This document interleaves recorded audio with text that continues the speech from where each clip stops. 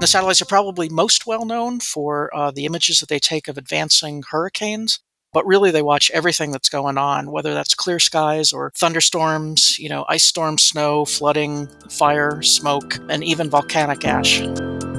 Having multiple polar orbiting satellites giving you observations at different times during the day allows the weather forecasters to put together a three-dimensional picture of the atmosphere, which is exactly what you need when you're trying to do a weather forecast.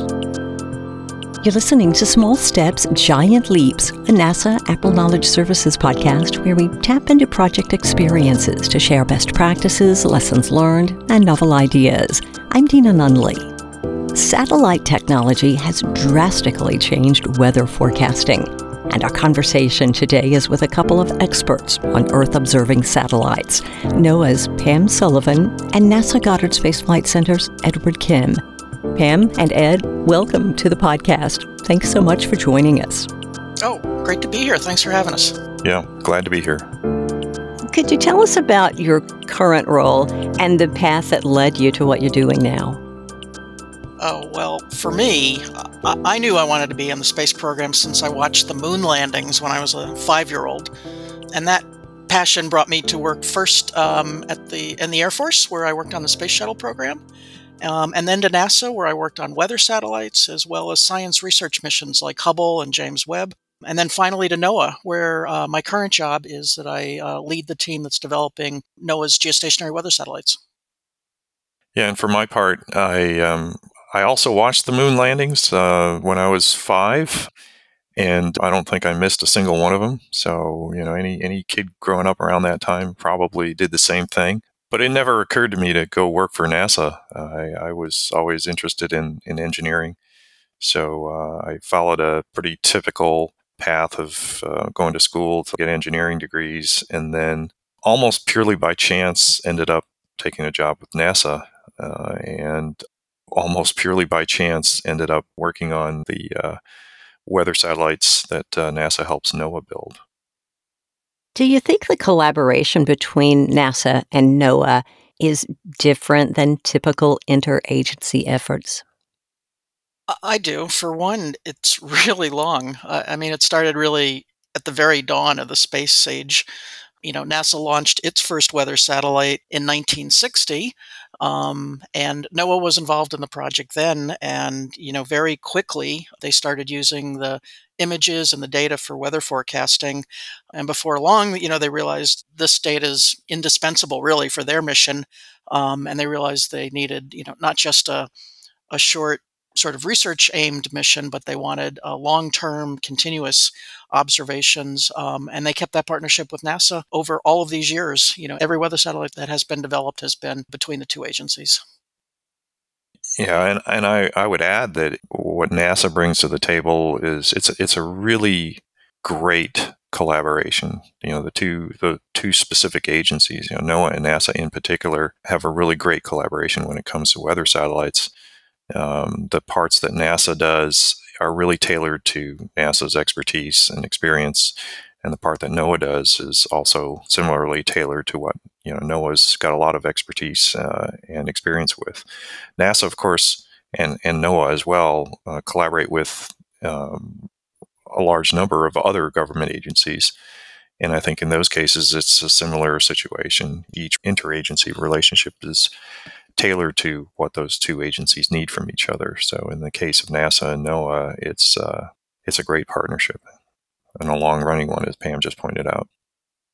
And Pam, from a project management standpoint, what do you think has made this successful? I think it's both the complementary and the shared missions, I think, of the two agencies. Both agencies have a mission to better understand our universe and to share that information for the benefit of humankind. Both agencies are really built with science as the core. So those are the things that they share. And then the complementary nature, of course, is that NASA does the development and the engineering, and then NOAA uses that data and develops the science products and translates the information, gets it out to the public in a way that people can use. So yeah, very complementary. I would second that. I think there's both similarities and differences. Um, the two agencies both use satellites to look at the Earth and extract information from the satellite observations that people can use for all sorts of different purposes. So that's extremely, that's essentially the same for both agencies. But there are some, there's some important differences. NOAA is really much more of an operational agency. I mean, they have congressionally mandated things they're required to produce, weather forecasts, et cetera, hurricane forecasts. I mean, you name it. NASA is more of a research agency. So NASA has, of course, its own, just pure NASA satellite missions, and they are Earth sensing ones are the ones at least I'm more familiar with, and they are more research centric, and they tend to be more cutting edge, maybe in terms of either the technology or how the observations are used. There may be the first time a particular type of observation has been obtained, and so of course there isn't necessarily a long history of how you would use that information. So whether or not the observations from a NASA mission lead specifically to something immediately that the person on the street can use, well, that's not the immediate goal necessarily of many of the NASA missions. Eventually, you expect what we learn, the technology that's developed, and so on, to produce tangible benefits for society and people, the average person on the street. But in the case of NOAA, it's much more direct. Right? The observations from the NOAA satellites, weather forecasts are the perfect example. They're intended to be used by the public immediately. Do you have any additional thoughts, Ed, on what has made this successful from a science perspective? Well, like for every observation, there's science behind it as well as technology, right? The science comes into play in the form of understanding what you're looking at. There are very few sensors that directly measure something that you may be interested in. For example, the intensity of a hurricane or the rain rate in your backyard. In the case of rain rate, for example, we have sensors that directly measure information about water droplets in the atmosphere. That has to get translated into something like rain rate. And those translations are done with algorithms, and that's where science comes into play. Figuring out how to translate a physical quantity that you can observe into something that you want for your weather forecast, for example. There's also science that goes into the physics of how the sensor works itself, but that maybe is usually considered more technology. So NASA does a lot of technology development. It's not the only organization that does that, but because of NASA's interest in space missions and observations and sensors, NASA is involved in a lot of technology development, has entire departments that do nothing but technology development. And then that technology is used to design satellite sensors, and those get used in missions. And so the science plays a role in starting with the physics of the phenomenon that the sensor can actually measure, all the way to the quantity that, for example, a weather forecaster is trying to get out to the public. Well, and that's a good lead-in for a question that I have for both of you, and that is, how would you describe NASA's role in weather research and the impact it has on people's lives?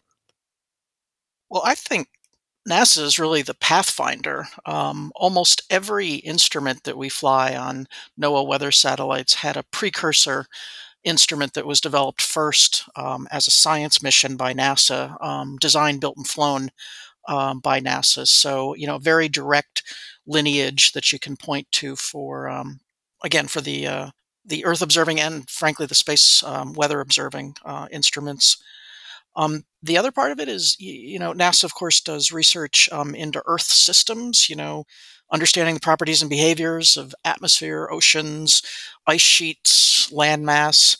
And, that research, leads to an understanding of how the Earth systems behave, which leads to an understanding of how to predict them and develop models. And again, those were used directly now by NOAA in their numerical weather prediction. Most of, I would say, NOAA's mission is built on the research that has been done by NASA.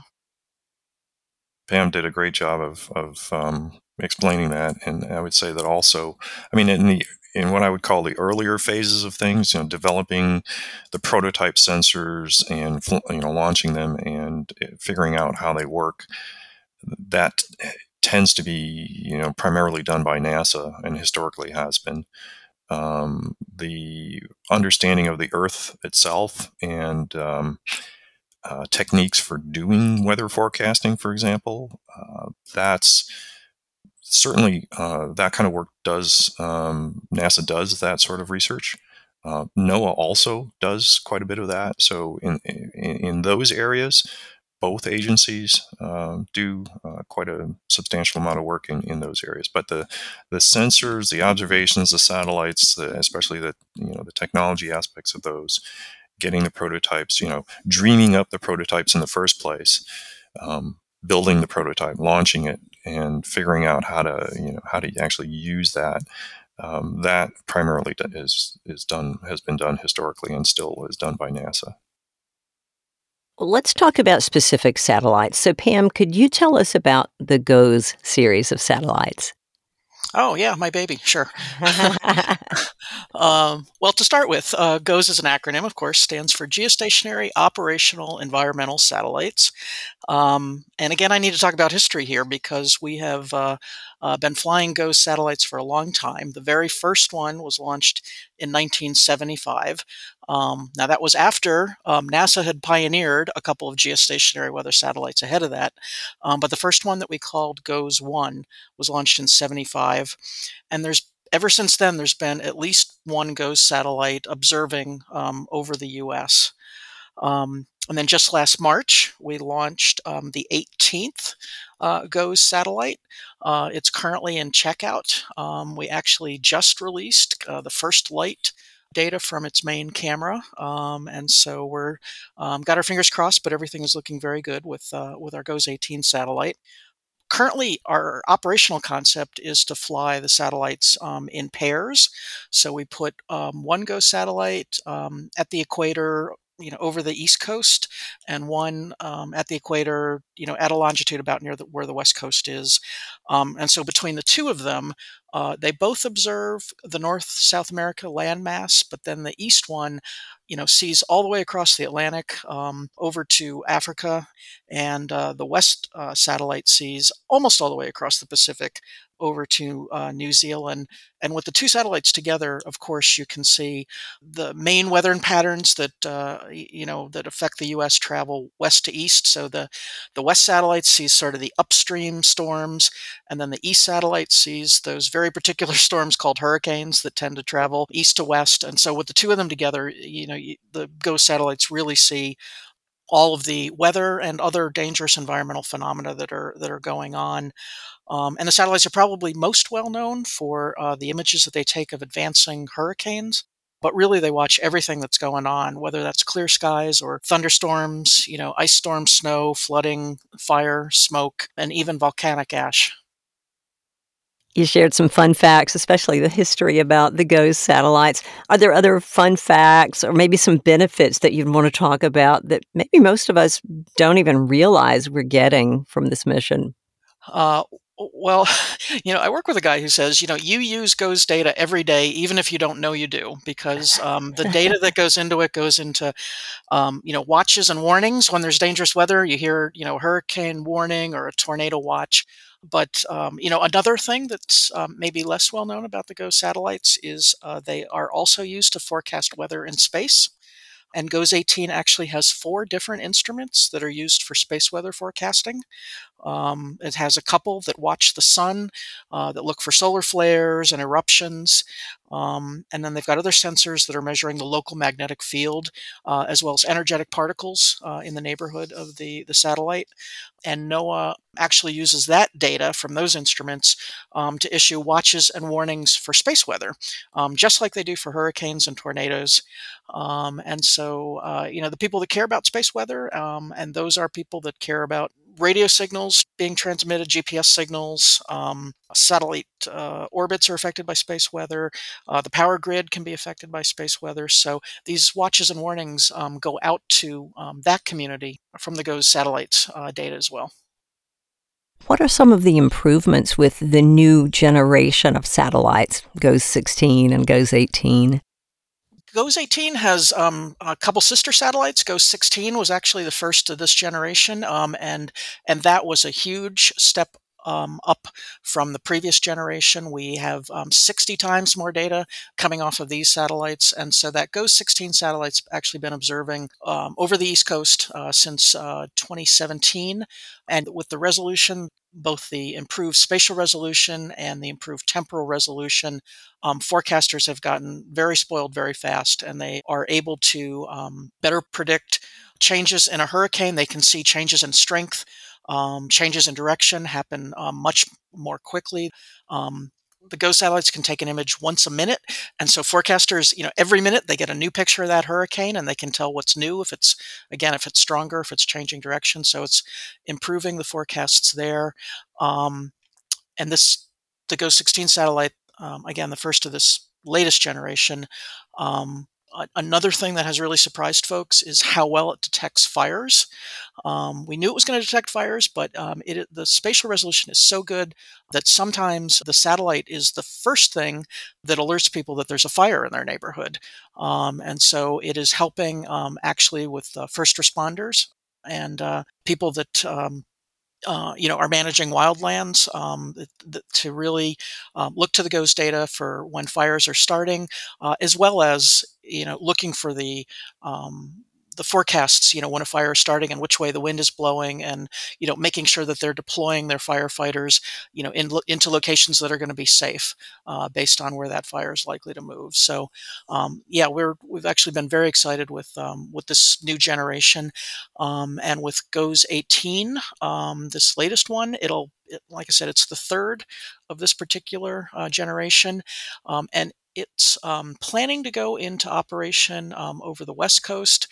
And then now that we have three of these satellites up there, we're going to have both the Prime East, the Prime West, as well as an on-orbit spare, which is another part of how we fly these satellites. We always want to have a ready on-orbit spare that we can turn on in case of a problem with either of the operational satellites. We really want to have one on orbit ready to go, so that we can get, this data is so critical. We really don't want a gap of any length whatsoever. And so that's why we plan to have this on orbit spare. And so with the third one launched, we feel like we've got a complete upgrade to this next generation series. Ed, could you give us a quick overview of the Joint Polar Satellite System? Sure. The Joint Polar Satellite System, or JPSS, is, as the name says, is the part of the observational weather satellite fleet that includes the polar orbiting satellites, which are the big complement to the geostationary ones that Pam described. And the current set of JPSS satellites, there are going to be 4 of them, but then they sort of grandfathered in the Suomi NPP satellite. So now that'll mean a total of 5. Those are effectively the 6th generation of U.S. civilian operational polar satellites. The very first one, I think Pam mentioned earlier, went up in 1960, the TIROS, TIROS, television infrared observational satellites. So they were actually a series of NASA experimental satellites, but then as soon as the weather forecasters and the NOAA operational folks took a look at the images, they immediately started using them for operational purposes, and that kicked off, as I said, now we're on the 6th generation of polar orbiting satellites being used operationally to support weather forecasting. And the JPSS satellites have a small number of sensors on board, they're all imagers, and they observe, in different parts of the electromagnetic spectrum, channels that are tailored to observe different parts of the Earth system, if you will. There's a visible infrared sensor. There's a ozone sensor, and there are two sounders. So sounding means that they give you vertical profile information about the state of the atmosphere, in particular, the temperature and humidity as a function of altitude in the atmosphere. And those two sounders, one of them works in the infrared part of the spectrum, and the other one works in the microwave part of the spectrum. The infrared one is, the acronym is CRIS, and I can't remember what it stands for at the moment. Pam might remember. Cross-track Cross-track infrared. infrared sounder. I think I was going to say that's what I think it is. And then the microwave one is the ATMS, which stands for Advanced Technology Microwave Sounder, and that's the one that I work directly with. So these four instruments are on the each of the JPSS satellites, and they're in the polar sun-synchronous orbits that cover the entire surface of the planet daily. And there are always two of these operational in orbit. And the overall system plan is to maintain, at least two, and they're in different orbits. So if you're standing on any particular spot on Earth, you'll have one of these fly over your spot every day, actually twice a day, at the same local time every day. And so through JPSS, NOAA provides two of these satellites. And the J in JPSS stands for joint, which refers to the fact that this is actually an international partnership. So the U.S. provides some satellites and some instruments. Our European weather partners provide satellites and instruments, and then the Japanese also provide some instruments. So it's an international collaboration, and I think that the weather enterprise in general has long ago become a very international enterprise. It's overseen by the WMO, the World Meteorological Organization, and it's one of the great international success stories.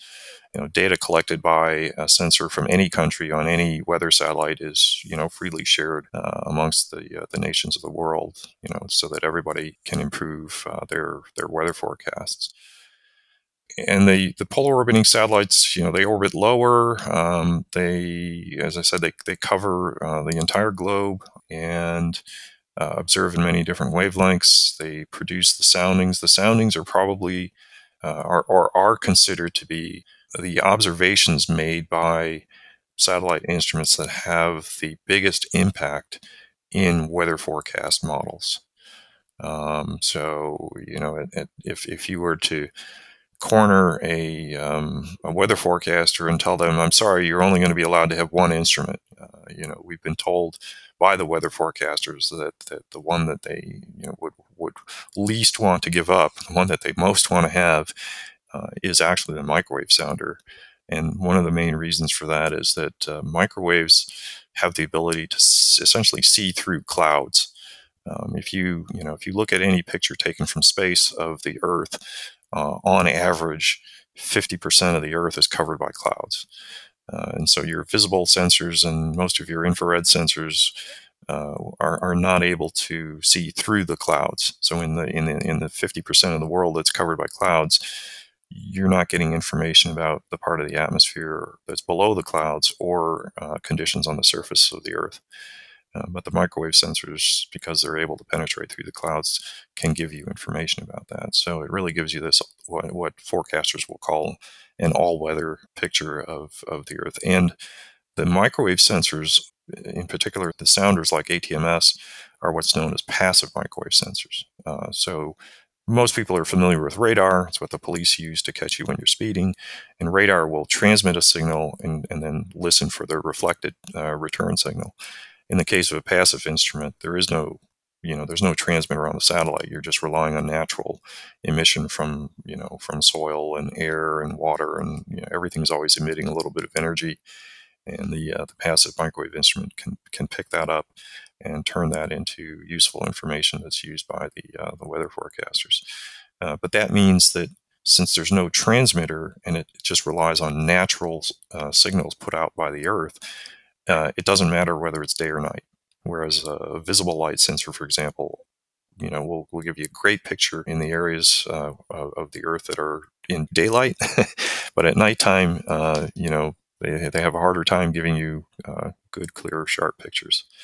So the microwave sensors are kind of unique in that respect, and having them on these polar orbiting satellites and having multiple polar orbiting satellites giving you observations at different times during the day allows the weather forecasters to put together a three-dimensional picture of the atmosphere, which is exactly what you need when you're trying to do a weather forecast.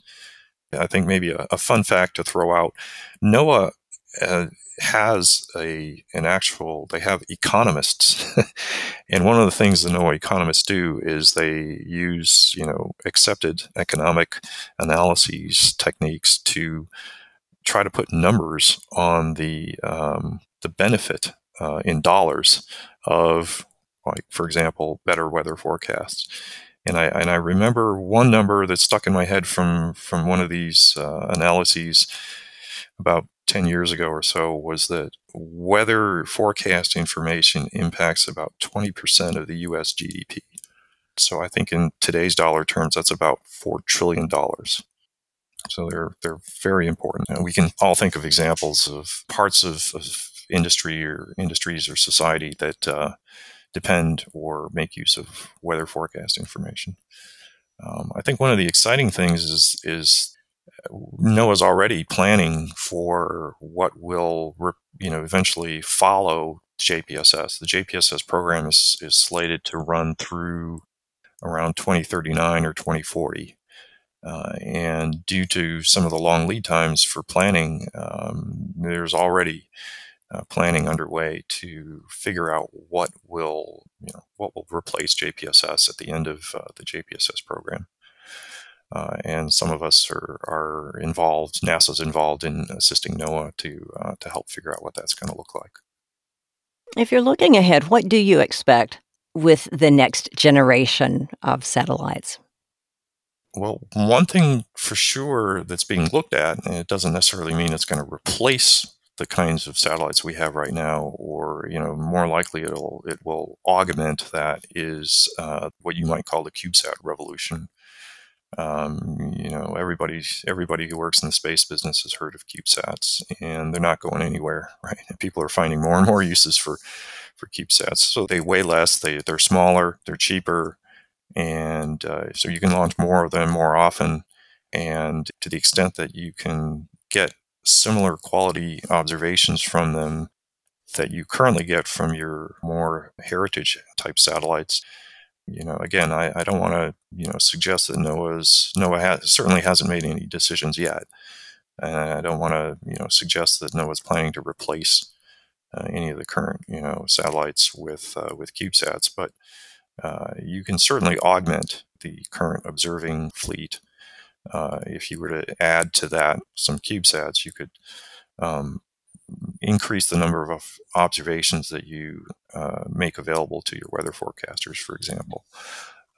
And you could maybe try out some of the newer technologies that crop up in the next few years, rather than waiting until the next large, backbone satellite is launched. So it's taking advantage of technology advancements and opportunities that are coming in large part from the from the commercial sector, and trying to see if they can be used to provide useful observations for the NOAA mission. And and our NASA colleagues are doing it as well for NASA research purposes. Pam, your thoughts about the next generation of satellites? Yeah, so on the geostationary side, a little bit to contrast with what's happening on the polar satellites that Ed was talking about, the things like CubeSats, the designs of those are not yet to the point where people feel like they can trust them in geostationary orbit, which has the more severe radiation environments, and the geosatellites are typically built to last 10 to 15 years. And so that new technology that's like everywhere in low Earth orbit is not quite gotten to practical applications in geo. So we're kind of watching that, but planning for the next generation geo satellites has started. And it's going to be a program, we've already named it. It's called GeoXO, which stands for Geostationary Extended Observations. And these satellites are also planned to observe in the 2030s and 2040s and even into the 2050s, which kind of blows my mind.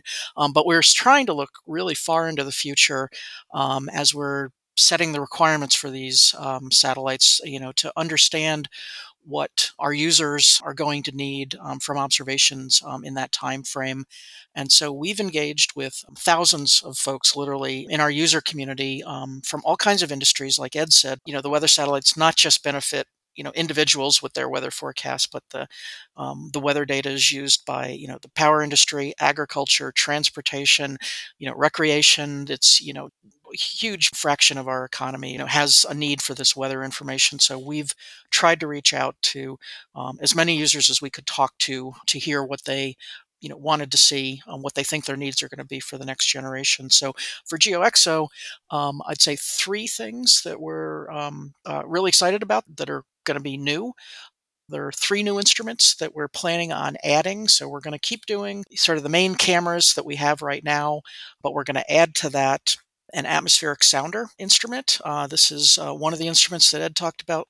We have in the polar orbits, but people have really gotten used to that real time, nearly instantaneous view that they get from GEO. And so we're going to do a sounder that can provide information that will really be used for nowcasting, for taking like hourly looks at the US to look for, where is convection starting to happen, where are we going to have weather, and provide that real time information to forecasters.